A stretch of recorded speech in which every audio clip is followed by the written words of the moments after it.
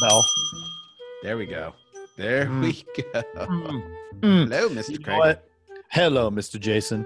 This episode was just phenomenal. It And you was want a doozy. Doozy. You want to tell them why and who? We have Mr. David Carothers, a Ooh. business insurance brother from another Mother. mother with the commercial Smother. Buckle up, it's the Insurance Dudes Podcast. Hey, Craig, this year I got some crazy growth goals for my agency, and actually I've been talking to a few other agents. They got some crazy growth goals. So can you tell me a little bit about what you're doing that's just crushing it in your agency right now? Yeah, well, we're doing a lot of internet data leads through a company called EverQuote, and they're actually one of our sponsors. Ooh. Yeah. So can you tell me a little bit about that? Yeah, part of the Accelerated Growth Program, which includes having your own consultant that's going to go over your results, and it's positioned to make those leads cost less so that you have lower acquisition costs. It makes it totally doable. Awesome. And so what has been your favorite parts about it so far? I like the visibility into the results, and being able to compare what the numbers that they get on their side with the numbers that I get on my side, and seeing that they mesh up. So we know that the data is correct, and that we're actually in a cost per policy or cost per sale that makes sense. Right. Yeah, Cool. They make it real easy to track. And you know what? Guess what? They gave us a deal to offer to all of the insurance dudes and dudettes out there. Oh, I got to know about this. Yeah, all you need to do is go to go.everquote.com/insurance dudes. That's go.everquote.com/insurance dudes. And they give all the insurance dudes out there a killer price on this. So I'm signing up. What's up, fellas? Hey. I can't jump up anymore. My knees hurt.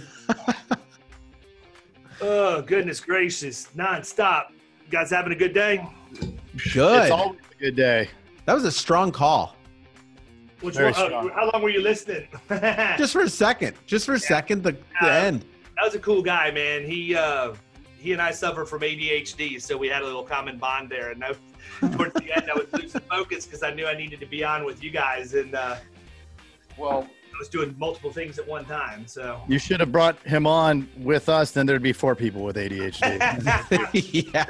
all of us off of our meds, and we look like one of those lottery ping pong ball machines just bouncing off. Yeah. That is it. This is going to be a good episode. I feel it right now. It's all good. So what's up, fellas? How'd you find me? How did you find us? You reached out to me, brother. This is what's crazy. So I've got some friends in high places, I guess, with Jason Cass and Ryan Hanley and those guys. And they were cool enough to put me in their 20 people to watch list. So my email box is just blowed up, my phone and everything. So Cass would tell you I owe him my life now. So I'm sure he'll take an equity stake in it or whatever.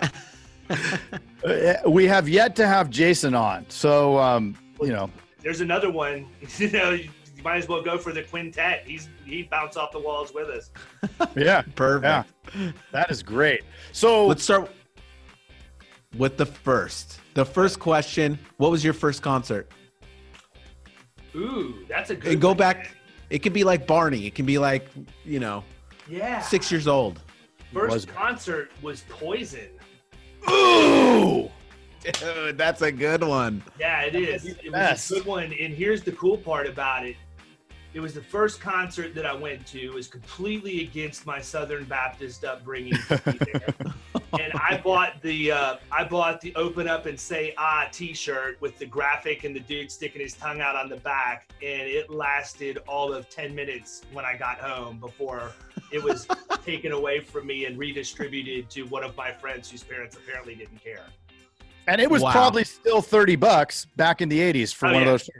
Yeah, concert tees are flat, man. There's no inflation or deflation in them. It's been the single price point all along.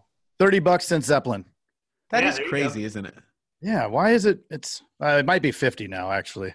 I mean, listen, It is 30. Yeah, we've got a pretty solid amphitheater here in Tampa, and all the major shows coming. It's still $35. Now, you buy a double X, they're going to get you for a couple more dollars due to the material costs, but it is what it is. It is what it is. Well, welcome to the show. Congratulations on being on the top 20 list.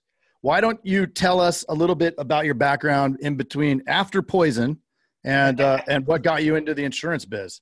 Yeah, so it's kind of a crazy story. I ended up playing baseball in college, and we'll fast forward through those years because I was on the Tommy Boy plan. Most of the people I graduated with would have had doctorate degrees, and I was busy smashing tables and beer cans on my head and all that cool stuff. But that takes a skill set. Yeah, I ended up blowing my arm out, and I started working in grocery stores, and I worked retail for the first 10 years of my life. Maybe a part of me thought I was going to be the next Kurt Warner, the rags to riches story. I was stocking one day and then a closer for the Rays the next, but that's not necessarily how it worked out.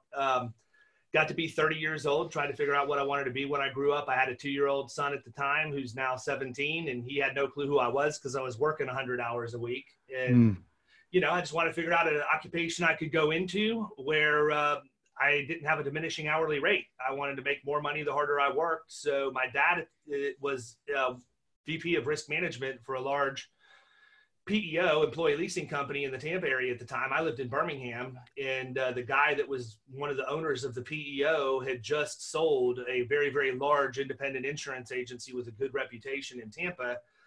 So Dad said, you should come down and talk to this guy. If anybody can give you some guidance. Tim, I think I've always thought you'd be good as a commercial insurance producer, but, talk to him and see what you think. So I flew down from Tampa to Birmingham on the Southwest nonstop for an hour, had lunch with him, turned around, flew back, quit my job, loaded up my F-150 and moved to Tampa to sell insurance. Dang.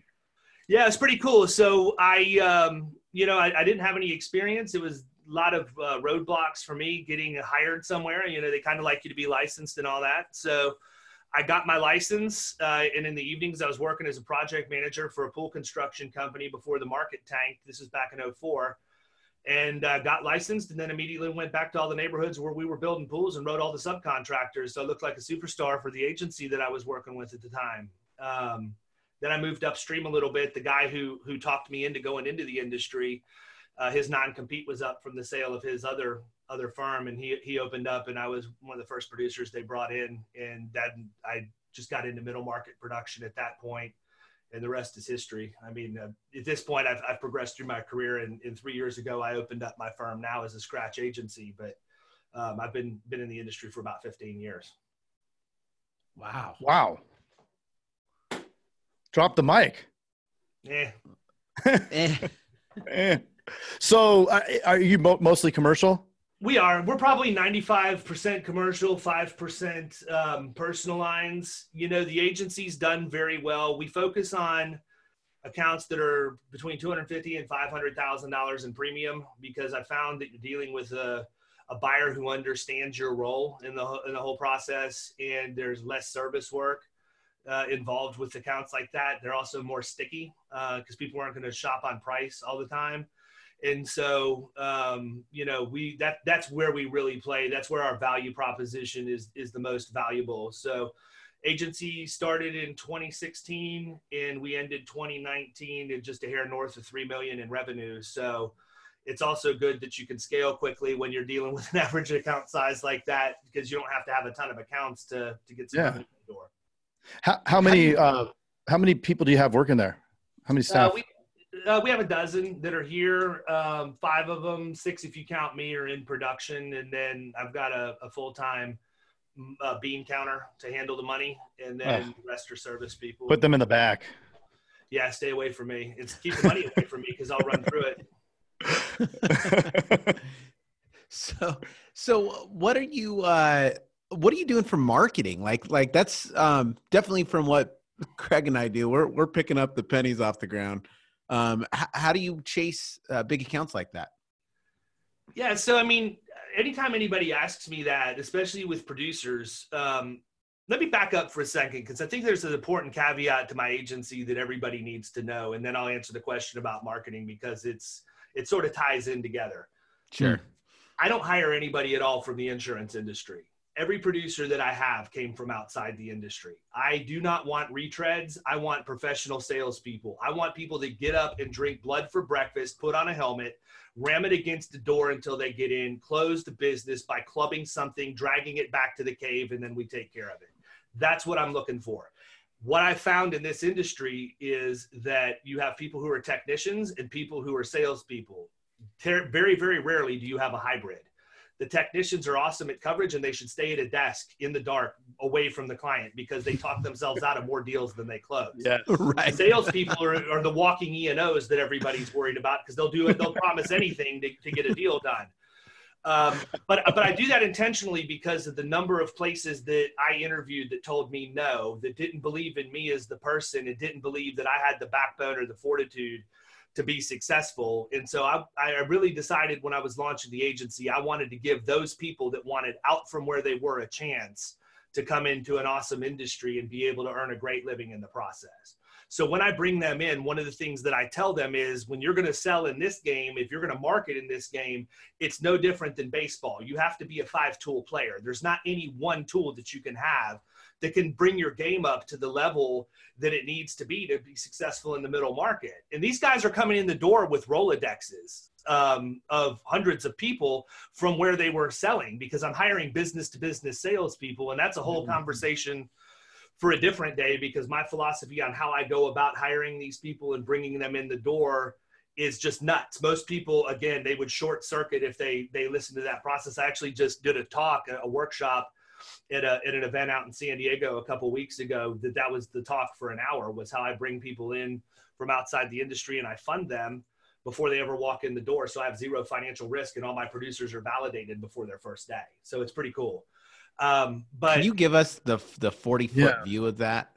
Yeah. So one of the things that I learned early on in the commercial piece is that you need to have channel partners. You need to have good people that are going to refer you good business that are running in the same circles. So if you think about guys like copy machine salesmen, office supplies people, payroll vendors, credit card processing, I mean, any of them, think about it. They're all over the place, right? And these are the people that have really crappy jobs, right? They're going around, they're beating up on doors to get into places. My top producer is a guy that worked for Quill selling office supplies. He had to go to 50 places a day, cold calling, trying to pimp out copy paper to a secretary that had no interest in seeing him. I bring him into this environment and the dude is just in heaven because you make way more money and you don't have to work nearly as hard. But what I do is I identify these people. I meet them for a cup of coffee. We talk back and forth and we set up a formal referral relationship with each other where I manage it just like I would manage my business, meaning that we'll meet every couple weeks, whether it's every other week or once a month or whatever for coffee. But when you come to the meeting, I'm going to bring you to booked appointments with people that I can take you into, and I expect you to do the same. After going through that process for about 3 months, I know whether or not this person's really going to be successful in commercial insurance. So I plant the seed with them and basically just say, why are you doing this? Have you ever thought about doing something different, maybe with some residual income or whatever else? Because it doesn't make any sense. You work as hard as you do, you close as many deals as you do, but you don't have the ability to capitalize on that. And I leave it at that. And usually within 24 hours, I get the phone call, right? Asking me, well, what are you talking about? Did you mean go into your industry or whatever else? And so that becomes a much more formal conversation at that point. But essentially what I do is I pitch it to them. I said, look, you guys, tell me what you want. Tell me what you need. I can get you what you need, but you're going to have to earn what you want. So let's talk about what it would take for you to make a transition from where you're at to coming over and working with my firm. And they'll give me the number, whatever it is. And so then we set up a formal plan for how long it's going to take for them to migrate over. So what we do is we go in and we create a code in our agency management system so that now when they're referring business to me, we're tracking where that business is coming from and we're attributing it to that person so that when their revenue matches where they want it to be to come on board, we pull the trigger, bring them on board and hand them that book of business that they've produced for us through referrals over the course of the 9 months to 12 months prior. So they're paid for. They have a book of business that they've created through referrals. I've had the benefit of the revenue while we're waiting to bring them in, but I've also been using it as a sinking fund to fund a producer that I might not otherwise have the money to go out and get. And then they don't have any financial risk because they've already got a revenue stream they're walking into with people that they already know. Wow. Dude. It's just spinning. You got the hamsters running right now. Yeah. David, you might be it might not be the Dos Equis guy. You might be the most interesting man alive. I can't grow a beard, brother. Not to save I my can't life. either. Mine's all patchy. Does that happen to you? I look like a rescue animal if I try and grow a beard. Yes. Maybe we're related. Where did you learn this system, man? Yeah. Like, how did you come up with this? Well, I'm going to give you some advice, man. Don't, right? I was dirt poor. You know, I mean, I joke about it all the time, but I mean, I launched a scratch agency with cash. I did not want to incur any debt, and I had to get creative in how I did things, especially as I was going to scale. And I talk about it all the time. You know, I was so poor that I lived off of boxed macaroni and cheese for a year, and you knew it was payday because I actually got to buy the Velveeta shells and cheese that had the pre-made pouch. And like, that's the Cadillac, right? And if it was a really good payday, I could buy a pound of ground beef and put in it and an extra thing of noodles and then thin the sauce out with water so I could get 3 or 4 meals like that before I went back to the regular boxed mac and cheese. But I mean, you invent things and you think creatively when you're in a position where you're basically stuck on your back and you have to figure a way to claw out. And, you know, that's it. When I worked at Super Target's an awesome company. It's very, very structured. Everything they have has a common practice associated with it. So that if you go to a store in Minnesota or a store in Miami, whatever function of that business you're looking at, they have a trifold brochure that tells you everything that they need to do. It's very, very regimented. And so I look at it because it's not anything to do with the insurance industry, but it was a very strict environment in terms of how you were supposed to operate. And I think that so many times people talk about how, you know, just be creative, think outside the box. Well, I argue that point. And what I used to tell the people when I would travel around looking at Target stores that were having problems is true creativity is not thinking outside the box. Anybody can do that. Anybody with half a brain can come up with something that's not following the rules or whatever else. But if you can figure out a way to innovate inside the framework that you have to stay inside, that's real creativity. And so when you think about how regulated we are and all the things you have to do in this industry to be in compliance and all of that, you know, you have to sometimes stay inside the framework, but figure out another way to do things. And I think the more agents that figure that out as we push forward into the future, the more we're going to continue to be relevant to our customers, and we're not going to be commoditized. Man, I would guess, and I hope you can answer this, that your retention on staff must just be through the roof. Yeah, we're good. We've not right. We've lost one person, and you know what? I blessed that. She went in, she had a family business and had an opportunity to expand it. And she came in and was talking to me. And I said, listen, if you think that this is going to make me upset or not like you or whatever, I would be very, very upset with you if you didn't seize this opportunity. It would go against everything I live for. So yeah, I mean, for all practical purposes, we have a really good team. That's amazing. And how's the culture? How important is the culture to you? Culture's everything, man. You have to have the right culture, or you do run into turnover problems. You run into turnover problems, performance issues. You know, you have the wrong culture, people get into a death spiral, and it just perpetuates until, you know, everything implodes. So, I mean, yeah, we do some pretty cool stuff. Number one, we don't monitor PTO and vacation time. My thing is take it if you need it and just do your job when you're here. And what I found is that they take less time because they want to be here. The other thing is I give them time every quarter to do a whole day of self-improvement. I don't care if you go lay on a beach and read a book that's going to make you a better person. I don't care if you go to a workshop, whatever you do, they get one day a quarter to be able to go and do that stuff. They get a day a month for community service that's paid, so that we're giving back to the community and they're doing the things that they need to do from that aspect. And so, you know, we try and do the right things by people, man. If you do that, everything else sort of works itself out. Crazy. Oh, jump. I don't know what happened. Look at that. He just squirreled. No, the door. Sorry. Like literally, I thought there was an earthquake. That's the door shook. And he's in California, so I'm in California. I think that's probably a realistic concern. Yeah. So I love it, man. I love your energy. B, I love how you do think outside the box, but within the confines. And I think that is that's a very key part to what we do. And it is true creativity when you have to, I mean, it's a lot easier to be creative when there are no walls. when it's like, oh, just come up with anything and here's your paint, right? But when you have to like really like, this is what we have. We only have this much. How, and you can get real creative with it. I think that's where, I mean, that there's a lot more magic in that, I think. I boil it down to Billy Madison, man. You know, they asked him why he drew a blue duck, and he said, because I never saw a blue duck before. It's really that simple.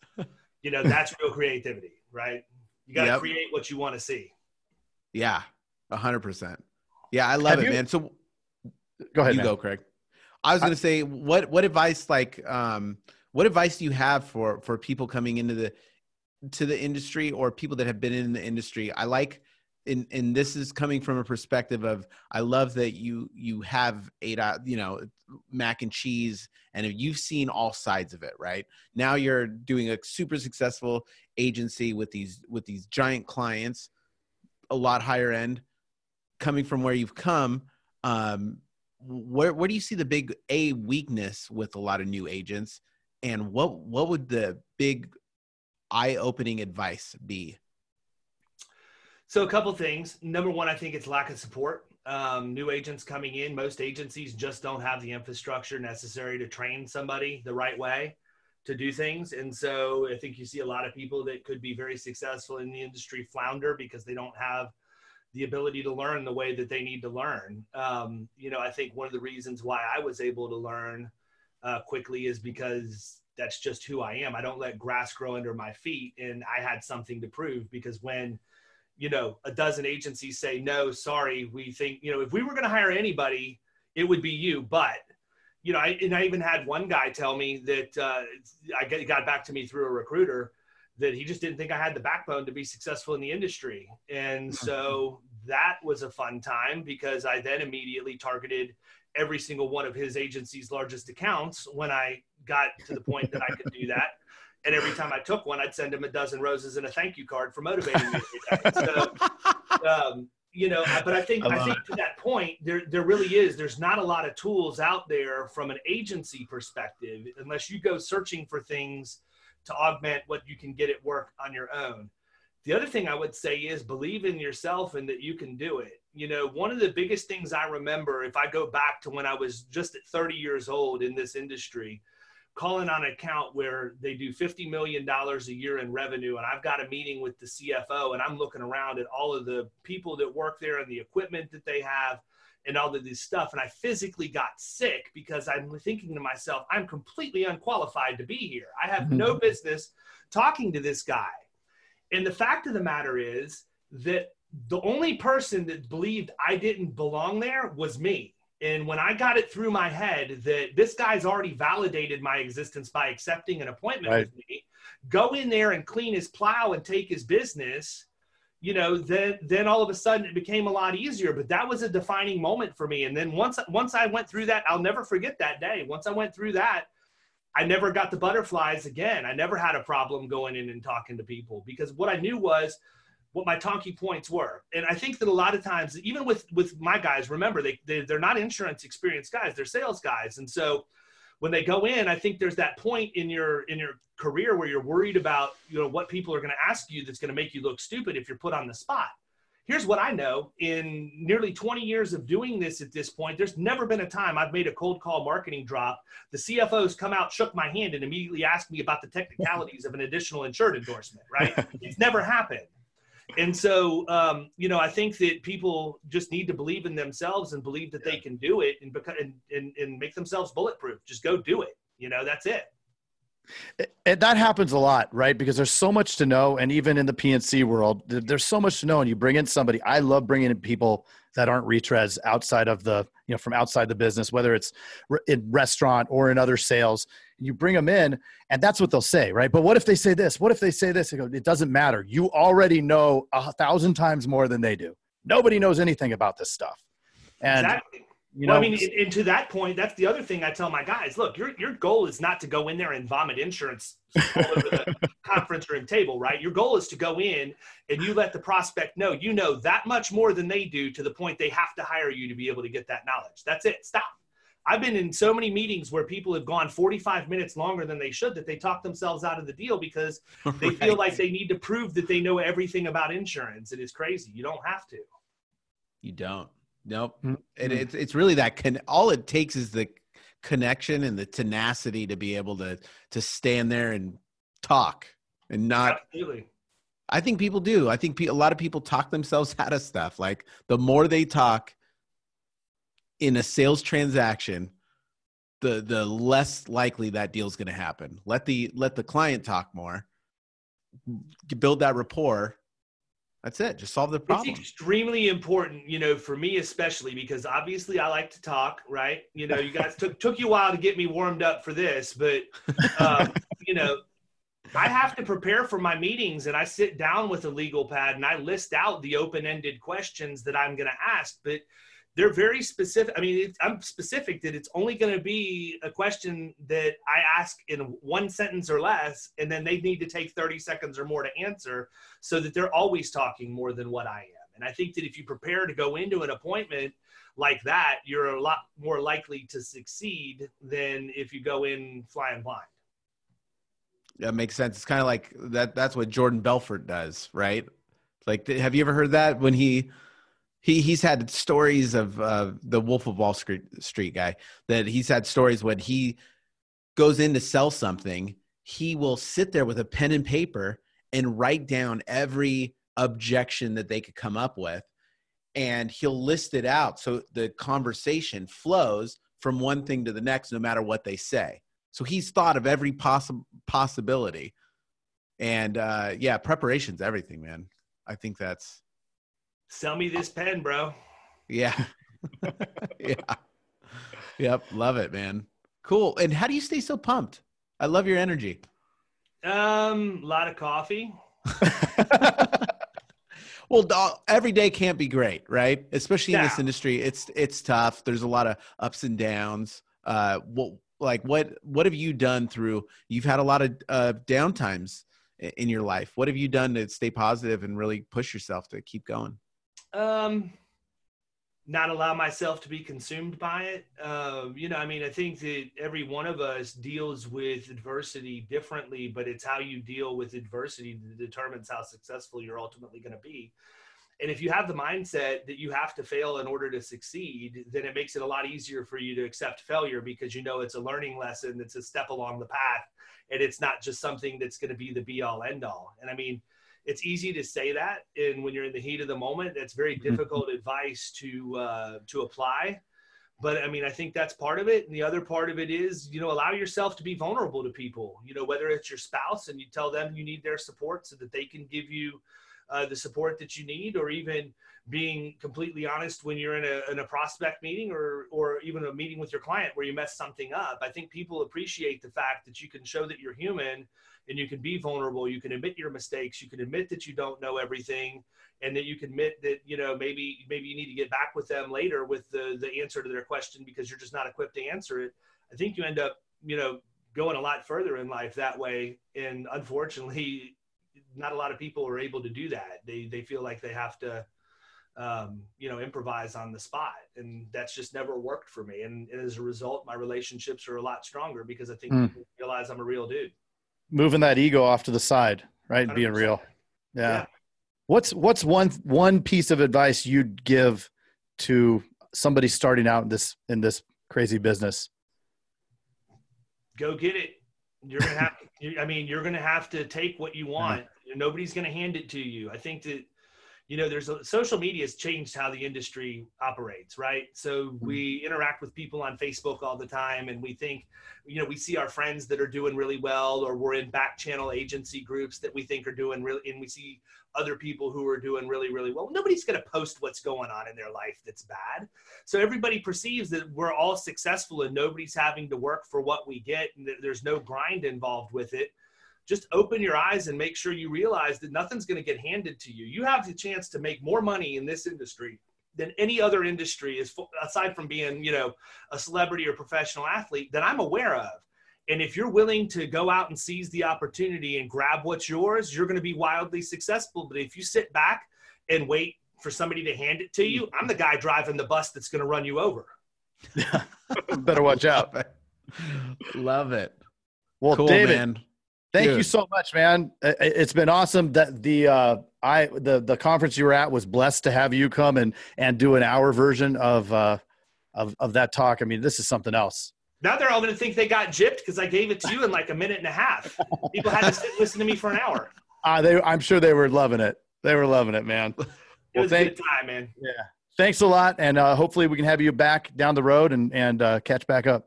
Anytime. I'd love it. Thanks for the opportunity, fellas. Appreciate it. Okay. Thanks so much, David. Bye-bye. Bye. Jason, I would be remiss if I didn't bring up one of our sponsors, EverQuote. Oh, tell me a little bit about them. Well, I've been using them for a couple months, and I'll tell you that the results are delightful. It's been now a couple months, and over time, my cost per sale has dropped every single week. That is awesome. Tell me, so you're on a specific program with them? Yeah, it's called the Accelerated Growth Program, and this bad boy gets you a better deal on those leads, so way less expensive, and you get a consultant that's going to actually go over your results to make sure you're tracking properly. And so you've been doing that for the last couple of months and consulting with them? Yeah, and I see everybody complain about leads and this and that, and it's like, look, if you don't have a process to track and measure your results, then I can totally get it. You don't even know what your results are, right? And you asked them to give all the insurance dudes and dudettes out there a killer deal on this, and they came through, didn't they? They came through, and I know you're going to take advantage of it, but if they go to go.everquote.com/insurance dudes, that's go.everquote.com/insurance dudes, then guess what? What? Deal City. I'm there. Do it. Hey, you've got to check out the Insurance Dudes Inner Circle coming soon, where you get extended interviews as well as live coffee talks in our private Facebook group. Join the mailing list today at theinsurancedudespodcast.com.